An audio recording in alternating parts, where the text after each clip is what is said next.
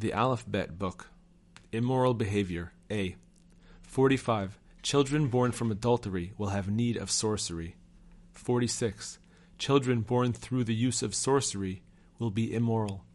47. Most of those guilty of immoral behavior are opponents of the tzaddikim. 48. Masturbating is like sacrificing one's children to idolatry.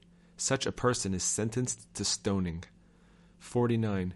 Immoral behavior causes one to lose his memory. 50.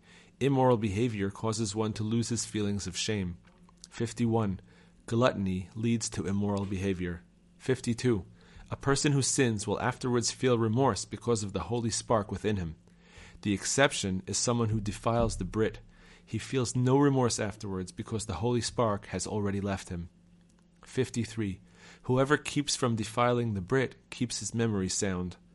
54. Swearing falsely brings to immoral thoughts.